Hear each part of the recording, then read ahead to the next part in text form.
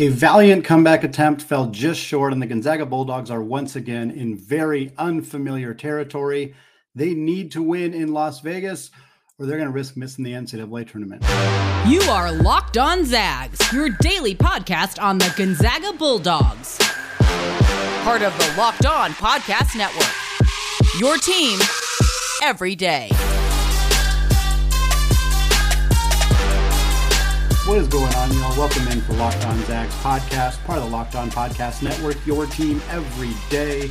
I'm your host and longtime Gonzaga podcaster, Andy Patton, here to provide news and updates on all things Zag athletics, even on days like today after a tough loss for Gonzaga. Today's episode of Locked On Zags is brought to you by FanDuel. Make every moment more. Right now, folks, new customers can get $150 in bonus bets guaranteed when you place a $5 bet. So visit FanDuel.com/LockedOn today to get started.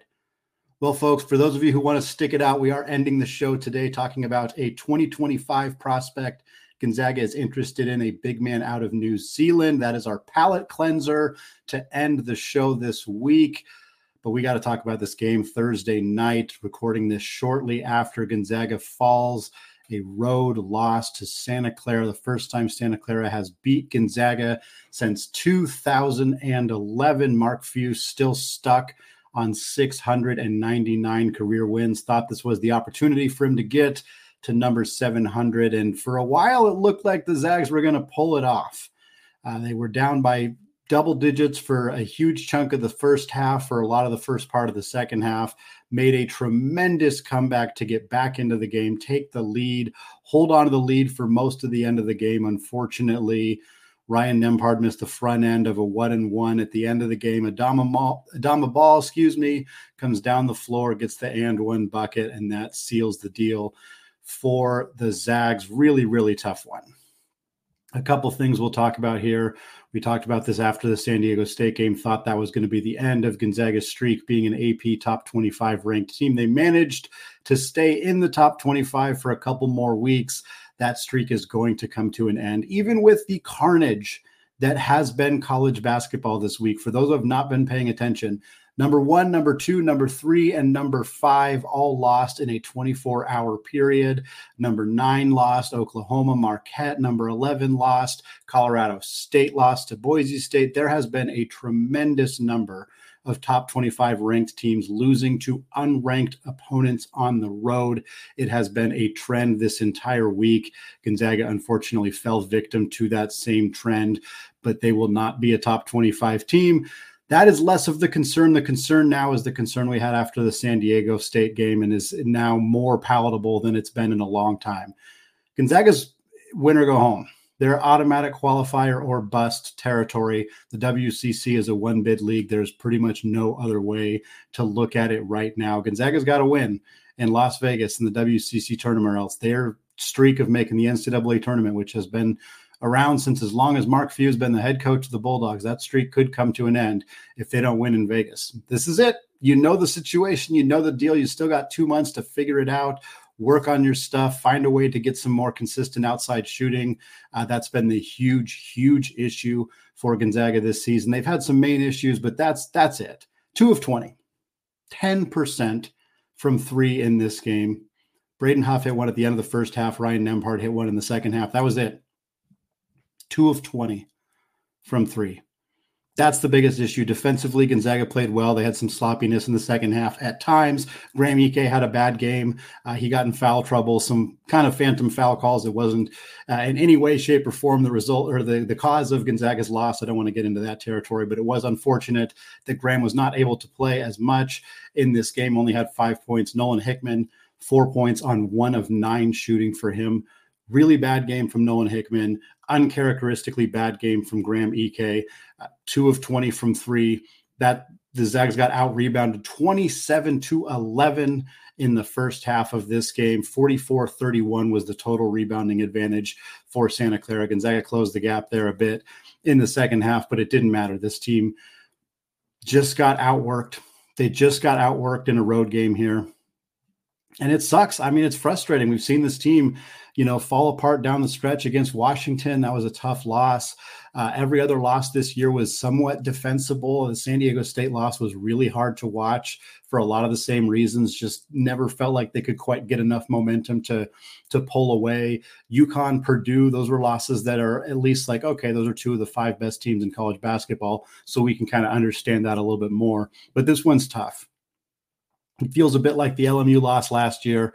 Just the struggles that we saw from the team all year last year were what kind of caused them to lose that game against LMU. It's the same situation here. We knew what Gonzaga's issues were. It's not like it was a mystery that Gonzaga is a bad 3-point shooting team. It's not a mystery that they struggle to defend the perimeter at times. It's not a mystery that they don't have a lot of depth and they have fatigue issues. All those things are things we know, and yet they're seeming to not be able to overcome them. Now, I want to shout out a couple positive things here because there were some positive things. And the number one thing, a Herculean effort from Anton Watson. One of the best individual performances in terms of just putting a team on your back that we have seen in a long time. Drew Timme did this. He did this at times, but he rarely had to be as singularly impactful on a game as Anton Watson did in this one. 32 points for Anton Watson, 14 of 18 from the field. That's also 4 of 4 from the free throw line. Anton was unstoppable in this game. He had 9 boards, he had 6 steals. But the final play of the game was kind of a perfect encapsulation of everything. Watson gets a rebound, dribbles down the court, looks to try to pass it to somebody. There's nobody there. There's no help, nobody helping out Anton Watson.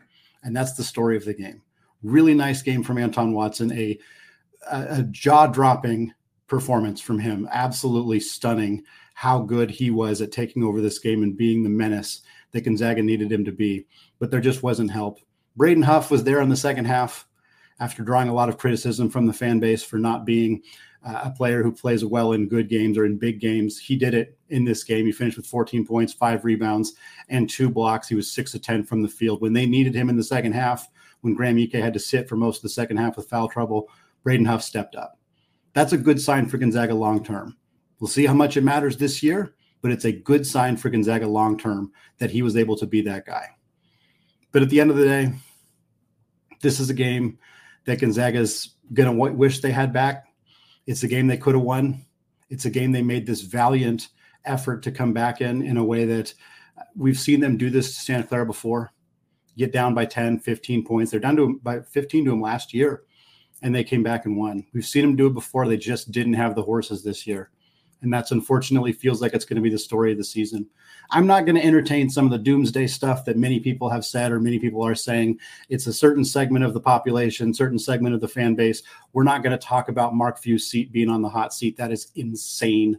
Insane. Go talk to any fan of any other college basketball team and tell them you think Mark Few should be fired and hear how hard they laugh at you. It is a ridiculous sentiment at this point. Are there criticisms of Mark Few? Absolutely. Absolutely. It's not his fault Steel Ventures is hurt. It's not his fault his team can't shoot a 3. There are things he can do to adjust some of that stuff, but the depth stuff, some of it, yeah, maybe he can work on some things. Maybe he can touch up some things. Maybe there's some recruiting mistakes that he's made. I'm not going to sit here and tell you that he's perfect. Of course not. But the idea that he shouldn't be the coach of this program anymore after they went to the Elite 8 last year, after they have an 8-season streak of making the Sweet 16, not going to entertain it. We're not going to get into that discussion. It is just a reactionary segment of the fan base that is frankly a little bit too spoiled by this team's success to think something like that is even merits conversation about this Gonzaga team at this point. What I want to do now is I want to talk about our keys to a victory and what went wrong. We talked about some of it already. We're going to talk a little bit more about Dusty Stromer's performance. We're going to talk about Gonzaga's 3-quarter court press. We're going to talk about the bench or lack thereof for Gonzaga, all coming up after a word from today's sponsor, FanDuel. As the weather gets colder, the college basketball offers, well, they stay hot on FanDuel. And right now, new customers can get $150 in bonus bets with any winning $5 money line bet. That's $150 in your pocket if your team wins. So if you've been thinking about joining FanDuel, there is no better time than right now to get in on the action. The app is super easy to use, and there is a wide range of betting options, which include spreads, player props, over-unders, and more. The Lady Zags picked up a massive win over Santa Clara on Thursday. They're at negative 10,000 to 1 odds to win it all. And look, I think I'm taking those odds for this team right now, the way they are playing. If you're with me, visit FanDuel.com/lockedon. and get in on the action this college basketball season. FanDuel, an official partner of the NFL.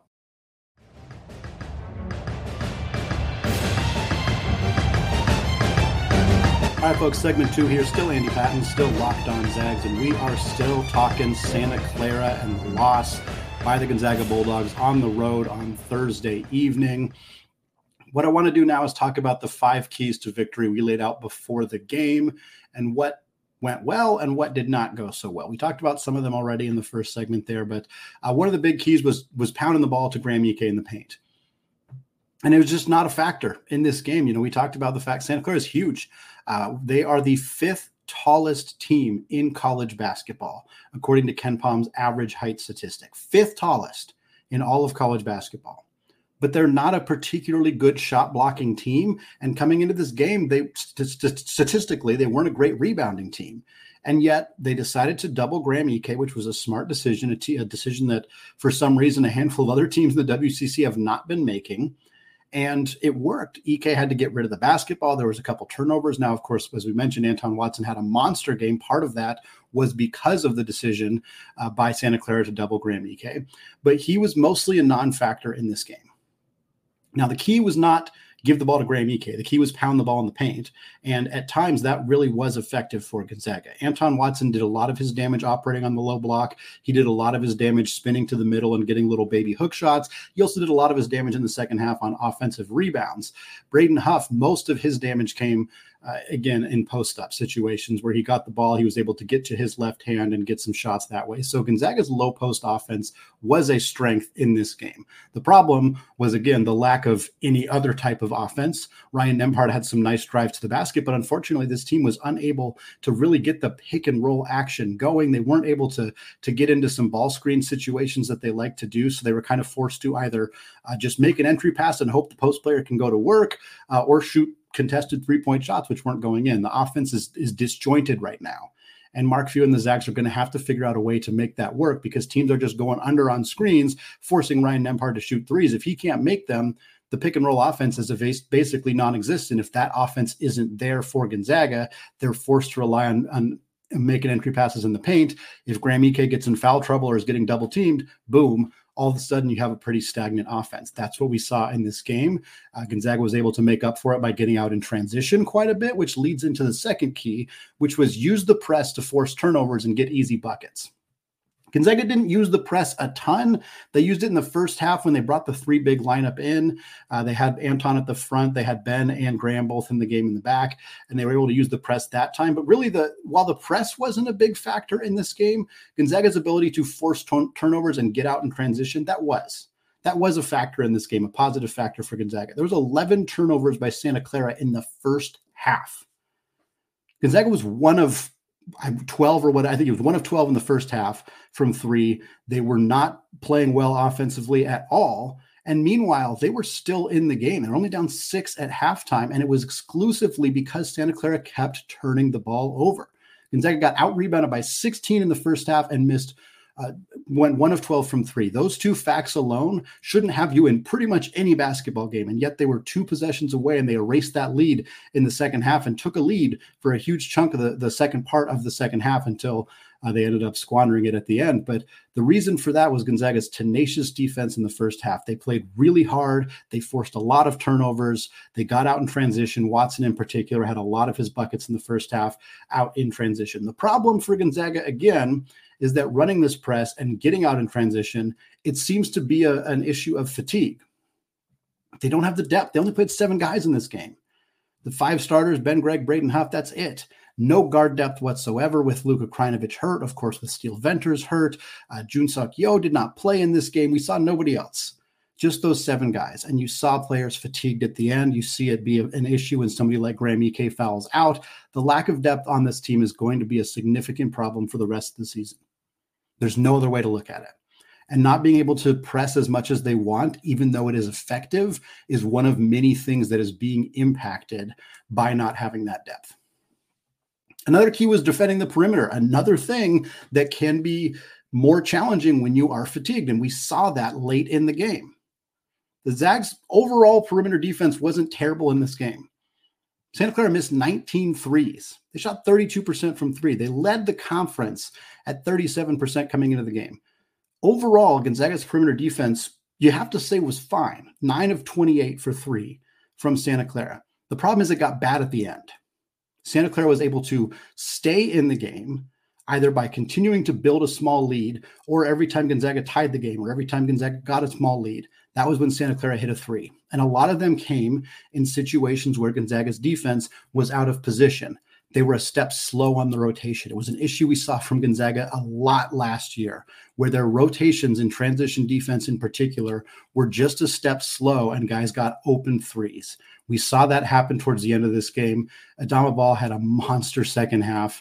He was really, really good in this game. He finished with 17 points on 7 of 16 shooting, 2 of 7 from three. That doesn't sound like a super, big performance necessarily, but he was constantly able to get towards the rim. He was able to get into the paint, make things happen from there. Sometimes it was dropping off passes to Tilly or somebody else down on the block. Sometimes it was just rising up over the defender and getting a lay in that way. Either way, he was a menace all game long for Gonzaga. He was really difficult for them to defend. And ultimately, his performance down the stretch is what caused Gonzaga to lose this game. Key number 4 was hoping that in the return to the state of California, his first time playing a college basketball game in his home state, that Dusty Stromer would have a huge game. He had the length on the perimeter to potentially be impactful against players like Adama Ball, like Carlos Marshall, like Tyree Bryan. And instead, Dusty Stromer didn't do it. He didn't get it done. I mentioned on Thursday's show that if Dusty doesn't score, it would be okay as long as he was impacting the game defensively, getting rebounds, knocking the ball loose, getting steals, helping Gonzaga get out in transition. Well, he didn't do any of that either. 0 of 2 from the field, 2 boards. That's it. Granted, he didn't play much. He didn't play huge chunks of the second half. He didn't have it. He was a step slow defensively. There was one possession in particular where he just lost his guy who ended up getting a cross-court pass and hit an open three. It's freshman mistakes. It's freshman mistakes from a kid who is a freshman, a kid who wasn't expected to play this much. And I think that was something we talked about early in the year when we found out about the Steele Venters injury. Dusty looked good at the start of the season, and people said, it's going to be okay that we don't have Steele. It's like freshmen hit a wall.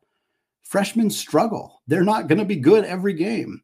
You want to be able to bring a freshman along more slowly. Gonzaga does not have that luxury. They're not able to do that this year. And you see in games like this why it is a problem. This team cannot rely on Dusty Stromer for 20 to 25 minutes a night. In the future, maybe as soon as next year, they probably will be able to.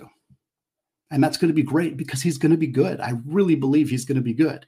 But he wasn't in this game. And road games for true freshmen are difficult. True road environment, having a bigger role than he expected to. There's a lot of things that are causing these challenges for Dusty Stromer. But at the end of the day, Gonzaga doesn't have any other options. Mark Few does not feel that Yo is a better option for this team right now. Maybe he's wrong about that, but there's a reason he doesn't feel that he's the guy that comes into those games. But Dusty's not getting it done in ways that he needs to. He's making freshman mistakes. He's not contributing offensively. And I'm okay with him not contributing offensively if he's bringing something on the defensive end. But in this game in particular, he didn't. His lack of contribution is not what cost Gonzaga the game, but it didn't help either. Key number 5, we've touched on it throughout this entire conversation. We need more help from the bench. We're just not getting it. Braden Huff was great. 6 points in the first half, 8 points in the second half, finished with 14 points, 5 rebounds, 6 of 10 from the field. Really great performance from him. He blocked a couple shots. He was diving after loose balls. He was tough. He was physical. He did not look like he was being pushed around being impacted by the road environment. He looked mature. He looked like the player we've seen him be against the Jackson States and the Mississippi Valley States. This is one of the first times he showed up in a game like this. And that is huge for Gonzaga. It is huge for Gonzaga the rest of this season. It is huge for Gonzaga in the future. It is hard to look at positives in a game like this. It is tough to swallow the pill of what happened in this game. But Braden Huff's performance is a positive for Gonzaga in the short term and the long term. But there was no other bench performances. Ben Gregg had 5 rebounds and 2 steals. He didn't score a point. All of his field goal attempts came from 3. Was not getting around the rim, was not getting offensive rebounds, was not contributing offensively. He had 22 points against San Diego. He puts up a goose egg in this one. He also went 0 of 2 from the free throw line. Gonzaga was 10 of 14 from the free throw line, so that wasn't a weakness, but Greg goes 0 of 2.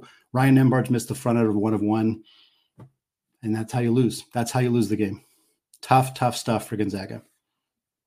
We're going to transition as best we can, but don't worry, we'll be back next week. We'll talk more about this loss. We'll talk more about the Gonzaga being out of the AP poll, what it means for them, what their path going forward. We're going to continue to have that conversation. It's not fun to talk about Gonzaga after a loss. It's not something I've had to do very often on this podcast because Gonzaga doesn't lose very often at the start of the year, but it is the reality of the situation we're in right now. So we're going to continue to have that conversation next week. But for now, we are going to transition to talk about an international big man that Gonzaga is pursuing in the class of 2025. Some exciting updates on this young man. All of that coming up after a word from today's sponsor, Game Time. If your New Year's resolution is to go out on the town more often in 2024, you need to check out Game Time, the fast and easy way to buy tickets for all of the sports, music, comedy, and theater events near you. With killer last-minute deals, all-in prices, views from your seat, and their best price guarantee, Game Time is exactly what you need. Folks shouldn't have to worry about when you're buying tickets to your next big event, and thankfully, Game Time has got you covered because they have deals on tickets right up to the start of the event and even an hour after it starts. Game Time is the place to find last-minute tickets. Take the guesswork out of buying tickets with Game Time right now. Download the Game Time app, create an account, and use promo code LOCKEDONCollege for $20 off your first purchase. Again, create an account, redeem code LOCKEDONCollege for $20 off. Terms apply. Download Game Time today. Last-minute tickets, lowest prices, guaranteed.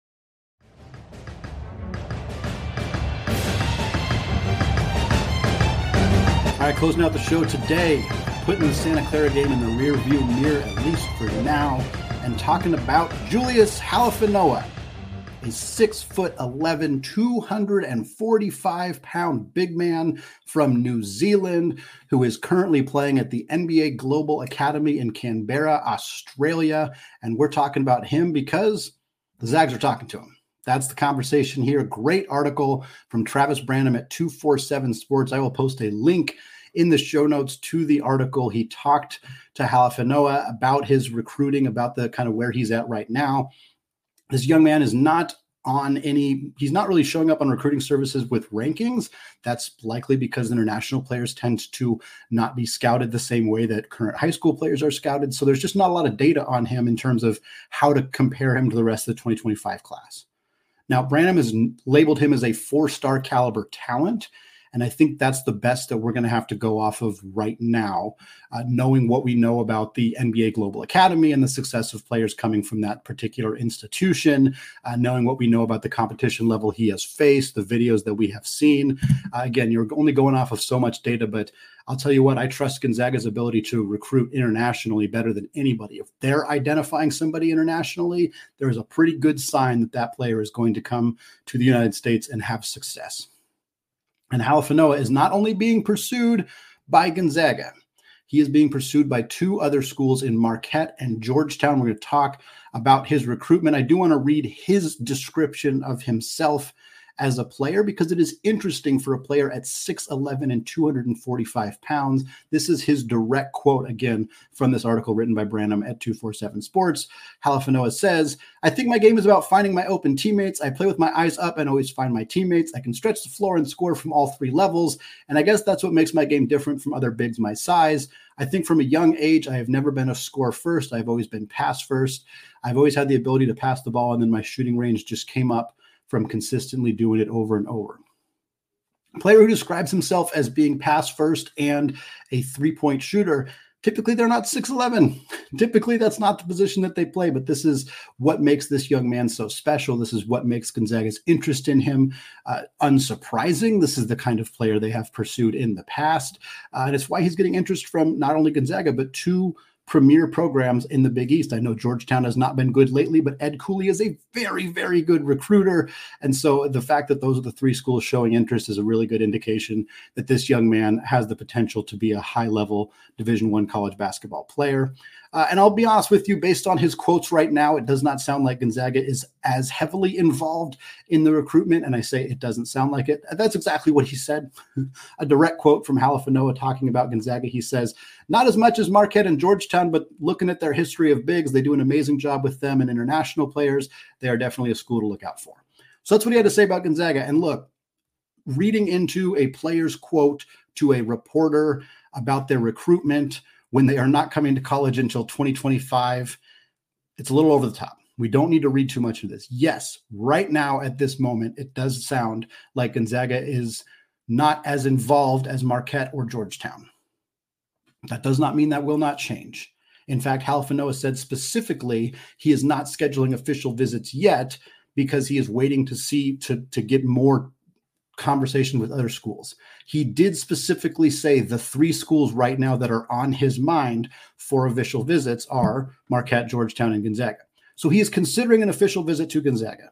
He is waiting to schedule official visits until he has more conversations with other schools. Worth acknowledging that Shaka Smart went and met him in person when the NBA Global Academy from Australia came and played in Bradenton, Florida. So Shaka has put in more of an effort than Gonzaga's staff has up to this point. That is probably going to help them a little bit in that recruitment. Georgetown, I don't know how seriously they have pursued him. Obviously, they are not on the same caliber as Gonzaga and Marquette from a basketball perspective right now. But again, Ed Cooley is a good recruiter, and perhaps he can make some noise here. Halfinoa could reclassify to 2024. He has not decided yet. A lot of international players do class up. It is not uncommon. For Gonzaga, they're not going to tell him what to do, certainly, but I don't think they really need him to reclass to 2024. For guards, that would make some sense. You want to get some guard depth in here sooner rather than later. For a big, next year, you're going to lose Anton Watson, but presumably you'll have Graham Ike, Braden Huff, you'll have Pavle Stosic, you'll have Ben Gregg back. The year after that, in 2025, Ben Gregg will be out the door, Graham Ike will be out the door. So you'll have more room for front court additions. In theory, that could be an advantage for Gonzaga in a recruitment of like, hey, we're really excited to have you in here.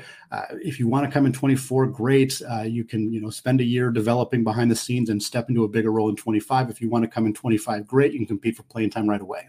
They have the ability to kind of sell them on that stuff. Of course, with transfer portal era, we never really know what exactly the roster is going to look like, but that is kind of the way Gonzaga can potentially frame this. For Gonzaga, the biggest selling point here is going to be, as Halfinoa said in his quote, Gonzaga's success with bigs and with internationals, and frankly with international bigs, because that's been one of their biggest selling points in their storied history from recruiting. You've got your Domantas Sabonises, your Shemek Karnowskis, your Roni Turiafs, your Philip Petrusevs, your Killian Tillies. International bigs come to Gonzaga and thrive. This has been a stalwart of Gonzaga's system since Tommy Lloyd was here and since Tommy Lloyd has left. It has continued to be an area of strength for Gonzaga to recruit internationally, add high-level players, develop them within the system, and watch them blossom, watch them turn into NBA players. It is hard for somebody like Halfinoa to ignore that and to not see that. And his skill set is something that Gonzaga loves bigs that can play at the top of the key. We see it with this system all the time. If you can get the ball at 22, 26 feet away from the rim, turn and face, make an entry pass, fake a pump shot, or at least drive to the rim, or just shoot it. If you're capable of doing that, you thrive in Gonzaga's offense. So the system seems to be setting him up well for success if he wanted to come to Gonzaga. Halfinoa is one of 5 players that the Zags are known to be interested in the 2025 class. I know people have been concerned about the lack of players being pursued in the 2024 class. I think part of that is just having a relatively full roster with a lot of youth. They don't want to add more freshmen to a roster that's going to have a bunch of sophomores on it next year. I think they'd rather fill some of those roster spots with veterans next year after watching a game like we did on Thursday night where Gonzaga struggled because of youth in a lot of ways. I can understand not wanting to add more freshmen for next year's class, but in 2025, they're pursuing Isaiah Harwell. We've talked about him, and Nick Kaminia, both players who Gonzaga is currently favored to land in the 2025 class. We talked about their rankings on On3's website on Tuesday for 24/7 Sports. Harwell is 7th. Kaminia is 52nd. Zags are also pursuing Jalen Harrelson, although he has not listed Gonzaga in his top list.